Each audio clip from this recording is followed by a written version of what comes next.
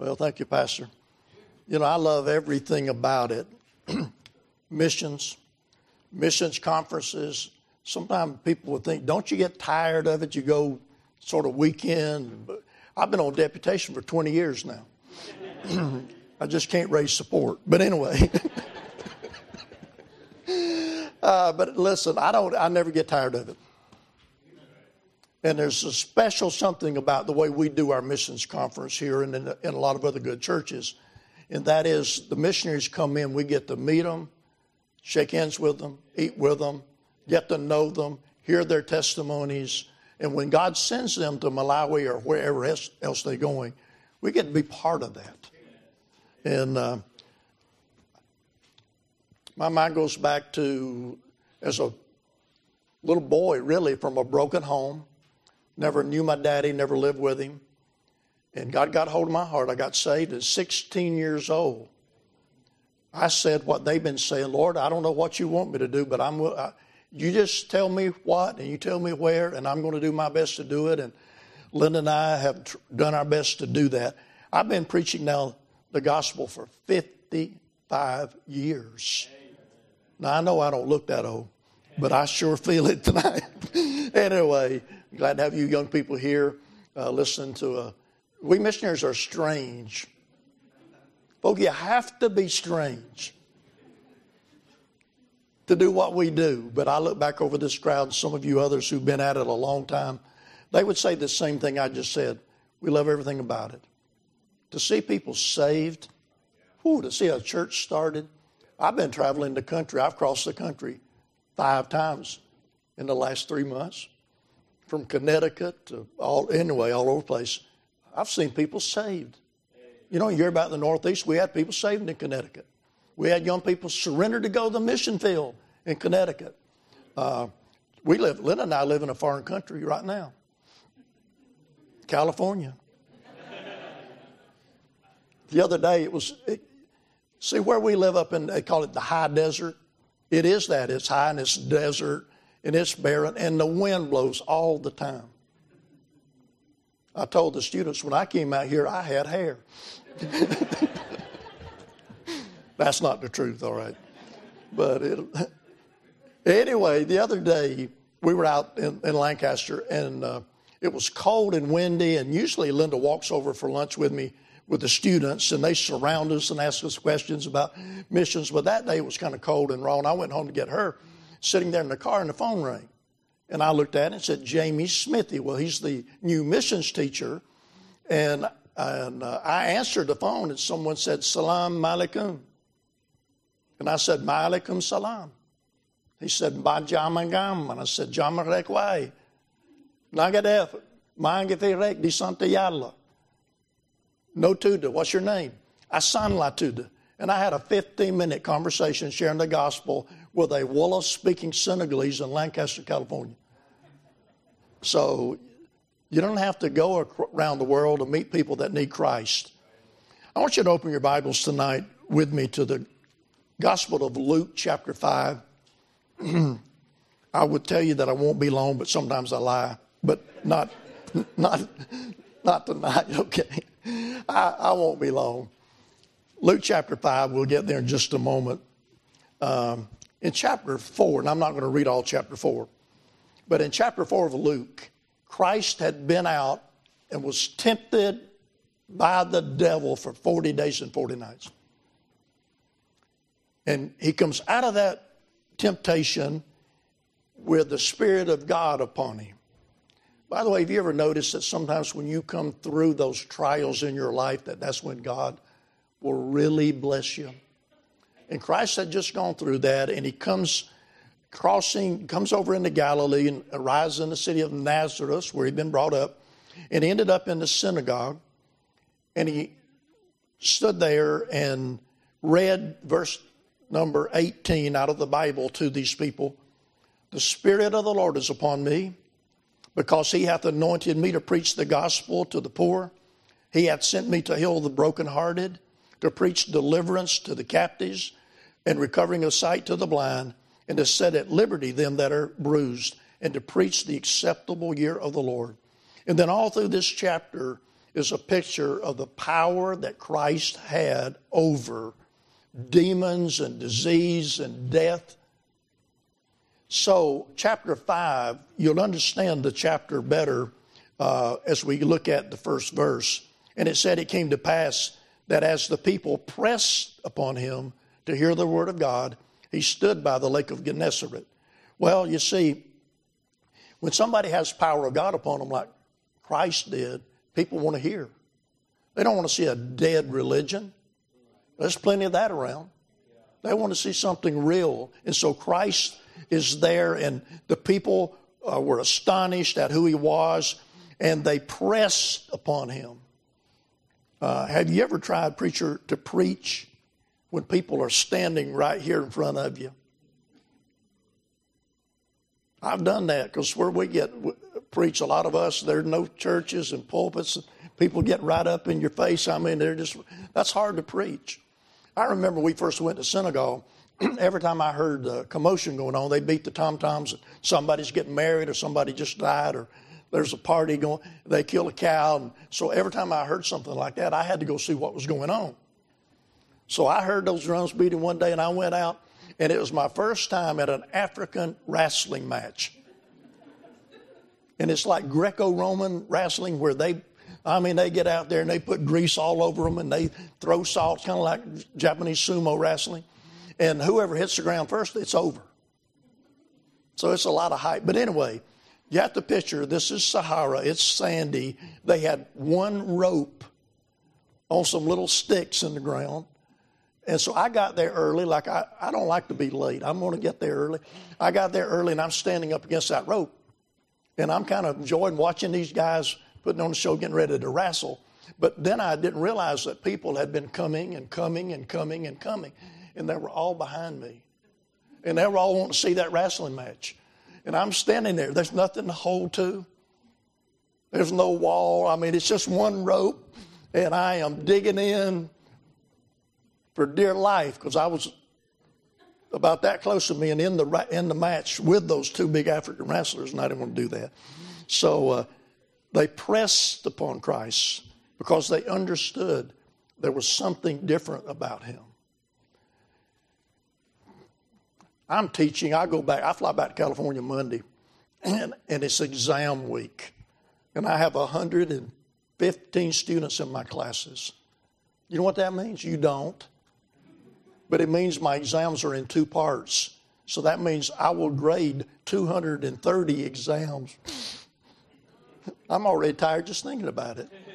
And then I gave a test right now. While I'm gone, they'll take a test on Canvas. How many of you know what Canvas is? If you don't, you need to. It's a college computer system, and it's all in. Anyway, if you don't have to do it, don't. So I'll have 100 more to grade. So here's my sermon topic tonight. I want to speak on passing the test. You ever have any test in your life? Well, Jesus was here. Let me read the verses starting. I already read verse 1, verse 2. And Jesus was there. The people were pressing upon him. And he saw two ships standing by the lake, but the fishermen were gone out of them and were washing their nets. And he entered into one of the ships, which was Simon's, and prayed him that he would thrust out a little from the land. And he sat down and taught the people out of the ship. Now, when he had left speaking, he said unto Simon, launch out into the deep and let down your nets for a draught. And Simon answering said unto him, Master, we have toiled all night and have taken nothing. Nevertheless, at thy word I will let down the net. And when they had this done, they enclosed a great multitude of fishes, and their net brake. And they beckoned unto their partners that were in the other ship, that they should come and help them. And they came and filled both the ships so that they began to sink. When Simon Peter saw it, he fell down at Jesus' knees, saying, Depart from me, for I'm a sinner. I'm a sinful man, O Lord. For he was astonished, and all that were with him, at the draught of fishes which they had taken. And so was also James and John, the sons of Zebedee, which were partners with Simon. And Jesus said unto Simon, Fear not, from henceforth thou shalt catch men. And when they had brought the ships to the land, they forsook all and followed him. Well, the people were there all about Jesus. They were pressed right in his face. He couldn't preach that way. So he was preaching a sermon to this huge crowd. But actually his sermon that day was to one man. Have you ever been in a church service when the preacher was preaching and you just know somebody told him about you? Because he is hitting the nail on the head every time he says something. And I've been in more than one sermon like that where the preacher is preaching what God told him to preach, but it was to me. Because Jesus took the time to help people personally. And I've already said it. We got enough dead religion, dry and dusty. We used to say down where we grew up, South Carolina, dry as snuff. Dusty is, don't answer that question. Anybody's grandma did. My grandma couldn't live without it. But that's enough of that. Jesus was not dry and dusty. He cared about people. He cared about the crowd.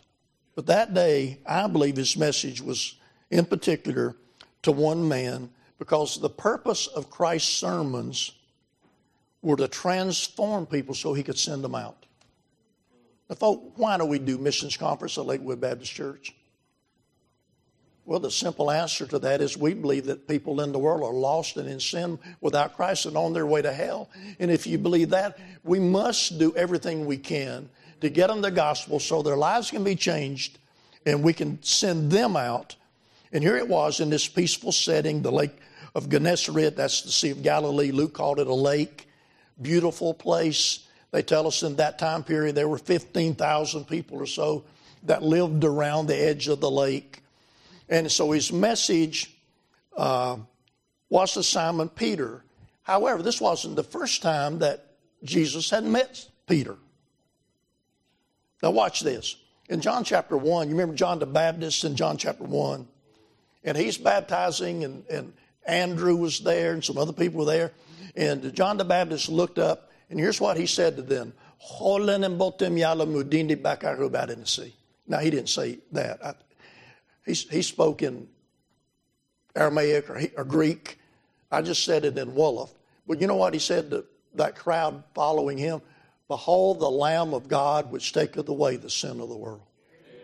And Andrew heard it, and Andrew couldn't wait to go get Peter so Peter could hear it. Behold the Lamb of God. Now what does that remind us of? When you behold the Lamb of God, you understand that the only way anybody can be saved is through that Lamb that shed his blood, that gave his life. And so Peter met Jesus in the early days as John the Baptist baptized Jesus himself, and these other men followed him. So it's a picture here of his conversion.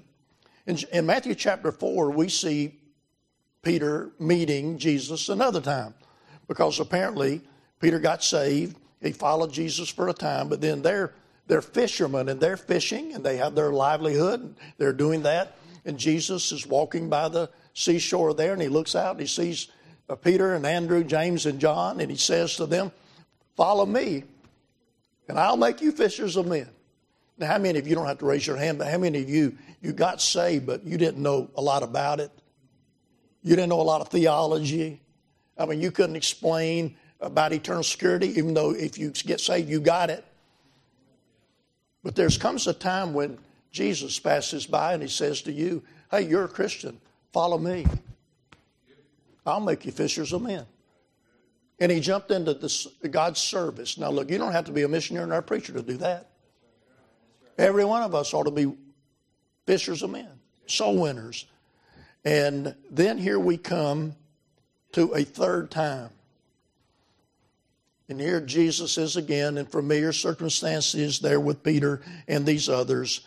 And Peter engaged in his ordinary work of life.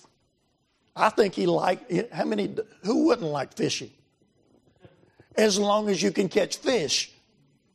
Now, if I'm not going to catch any fish, I don't want to go. I don't want to sit there 10 hours and not get a nibble. But Peter, that was his livelihood.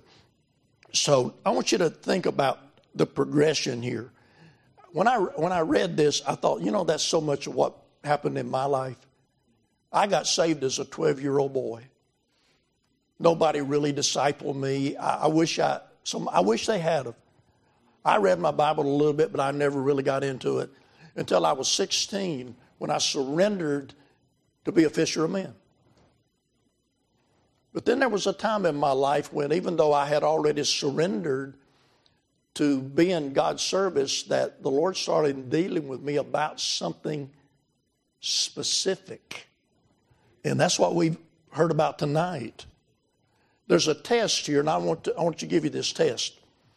So the test was given by Jesus to Peter, but I want you to take it with me tonight as Jesus asked Peter 5 different things here in this story. The first thing he says was, Peter, will you give me your boat?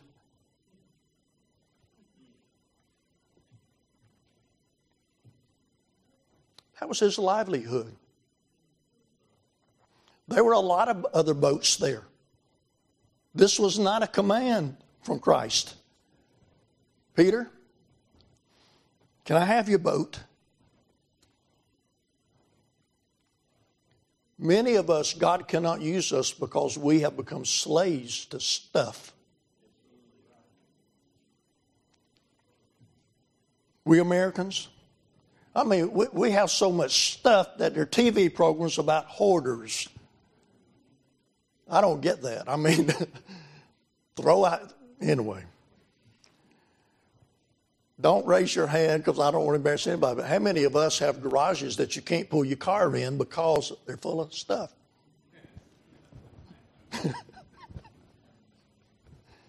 And then that's not enough. We got storage units. People in Malawi could never believe that. Seriously, they have no way that they could envision anybody. They'd look at one of our houses and think, what in the world do you need a house that big for? Even if it's a 4-room little house with one little bathroom, they would think, man, we could house 25 Africans in here.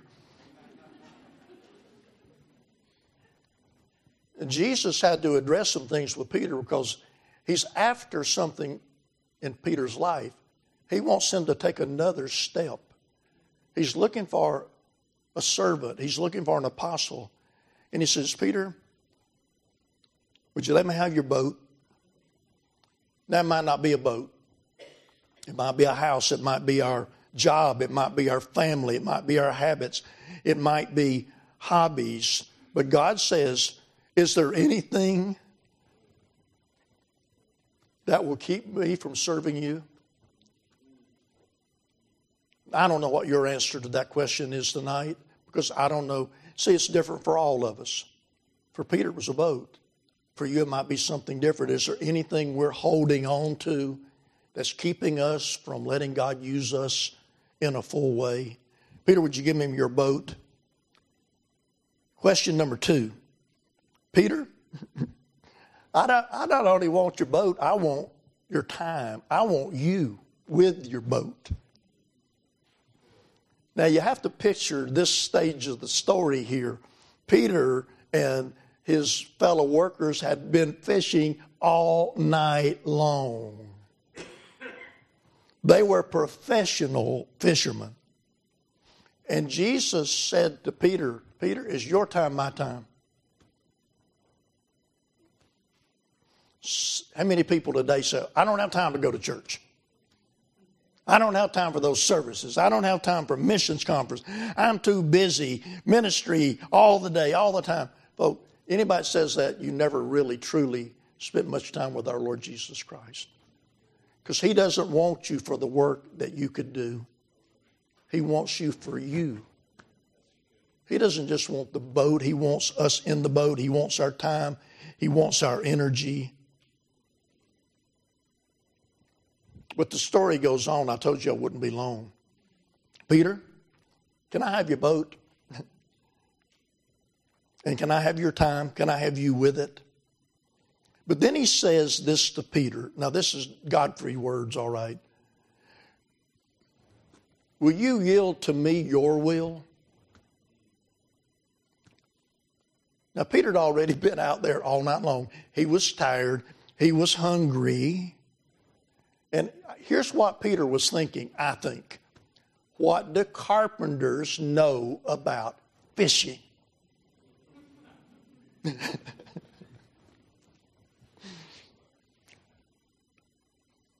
Will you give me your will, Peter? Peter must have been thinking, Lord, don't you understand? It's daytime. It's not the time to go fishing. We fished all night. Why do you think they caught no fish? I'll tell you exactly. Christ had sent all the fish in that area on vacation. They could have fished a week and not caught any fish. And Jesus said, would you change your plans for me?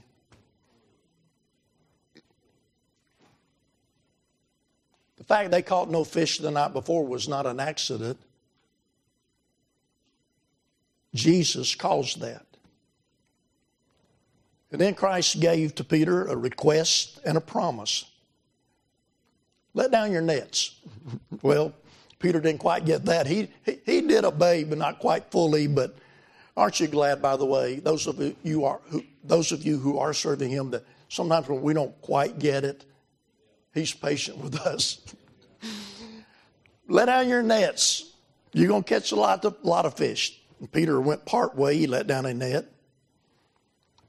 But when you put your nets into the water of the will of God, you're going to watch God work.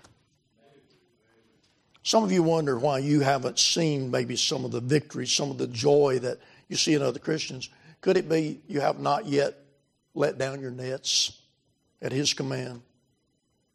Will you do what I tell you to do? Will you give me your will?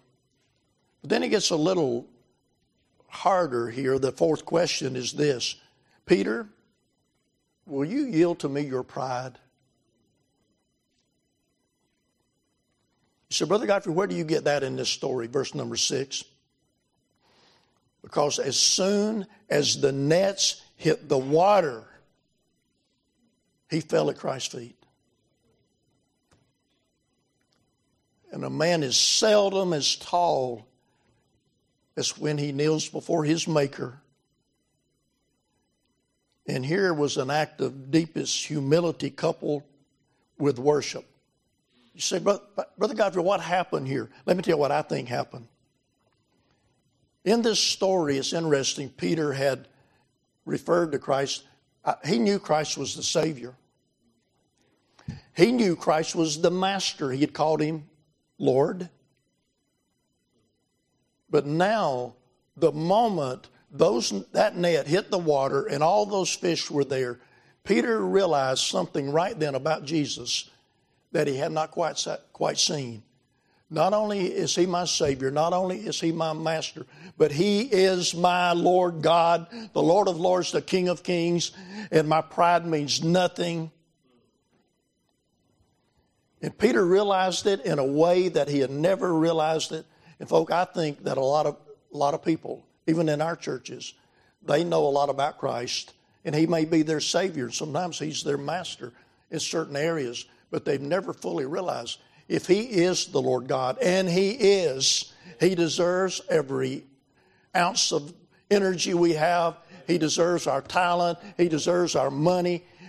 You all know me. I'm not going to twist your arms this week. Pastor won't do that to get you to give.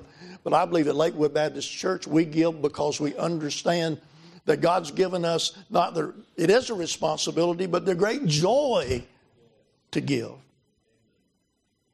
Peter, will you give me your pride? Anybody struggle with that? All you have to do is look at that word, P-R-I-D-E, right in the middle of the words, I. Now, I don't know about you. Your problems don't bother me too much, but mine do. Okay? And Peter, Lord, we've been fishing all night. The fish went on vacation. But the moment Jesus said, let down your net, they can't even get them all in the boat. They have to call the helpers to gather in all the harvest of fish because he realized, in a way, you know how I know that? It wasn't too many chapters later in the Gospel of Matthew that Jesus asked his disciples, what are people saying about me? Who do they say that I, the Son of Man, am? And you know what Peter said? Thou art the Christ, the Son of the living God. And I think that day, when that net hit the water and all those fish were there, and he knew they weren't there before, he brought them. And he yielded his pride and fell on his face. And then one last question on my test. Jesus said to Peter, will you give me your love? Because the last verse says this, they forsook all and followed him. They caught a lot of fish. You ever wonder what happened to those fish? I think God used those fish to feed Peter's family and those John and James's family for a long time to come. But Peter doesn't care about the boat anymore. Peter doesn't care about his job anymore. Peter doesn't care about what kind of retirement plan he's going to have. He said, Lord, I've had enough.